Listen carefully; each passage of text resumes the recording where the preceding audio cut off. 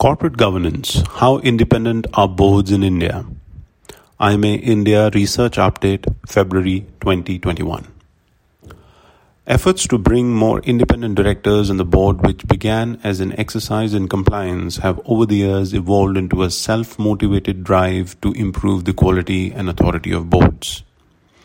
As per the legal requirement, companies with an executive chairman are required to have an independent director share of at least 50% on the board. But for those with a non-executive chairman, the required ratio falls to 33%. However, IMA's analysis drawn from our recently published 2020 Executive and Board Remuneration Report, which analyzes board compensation and non-compensation parameters for over 1,800 companies and 16,600 directors, finds that many companies still fall short of the regulatory norms on this count.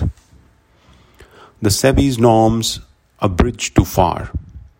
IMA's analysis suggests that in FY20, on average, independent directors made up 40% of the board in private sector listed companies. This ratio has risen only marginally from 38% 5 years ago, suggesting that companies are not finding it easy to bring in more independent directors. Independent director ratios are correlated with company size, exceeding 50% among large companies, but dropping to 29% among unlisted companies. Further, being independent in the name is no guarantee of independence, even if it may be sufficient to tick the regulatory checkbox. High levels of board independence should be matched with sufficiently knowledgeable and engaged directors who can hold the management responsible for their actions. This is hard to ascertain from numerical analysis.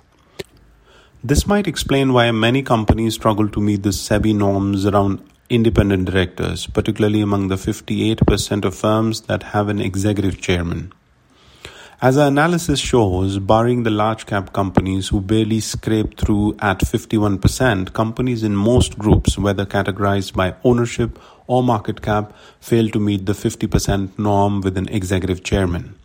Mid and small cap companies achieve an average of 45 to 46%, while foreign MNCs and Indian pure plays are currently at 39%.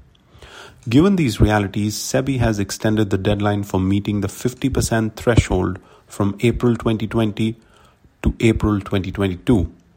In comparison, across groups, companies with a non-executive chair comfortably meet the 33% requirement.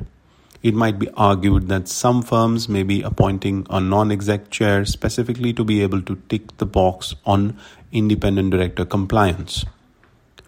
Income from independent director roles, another telling indicator. A related issue is the income directors earn from independent board positions.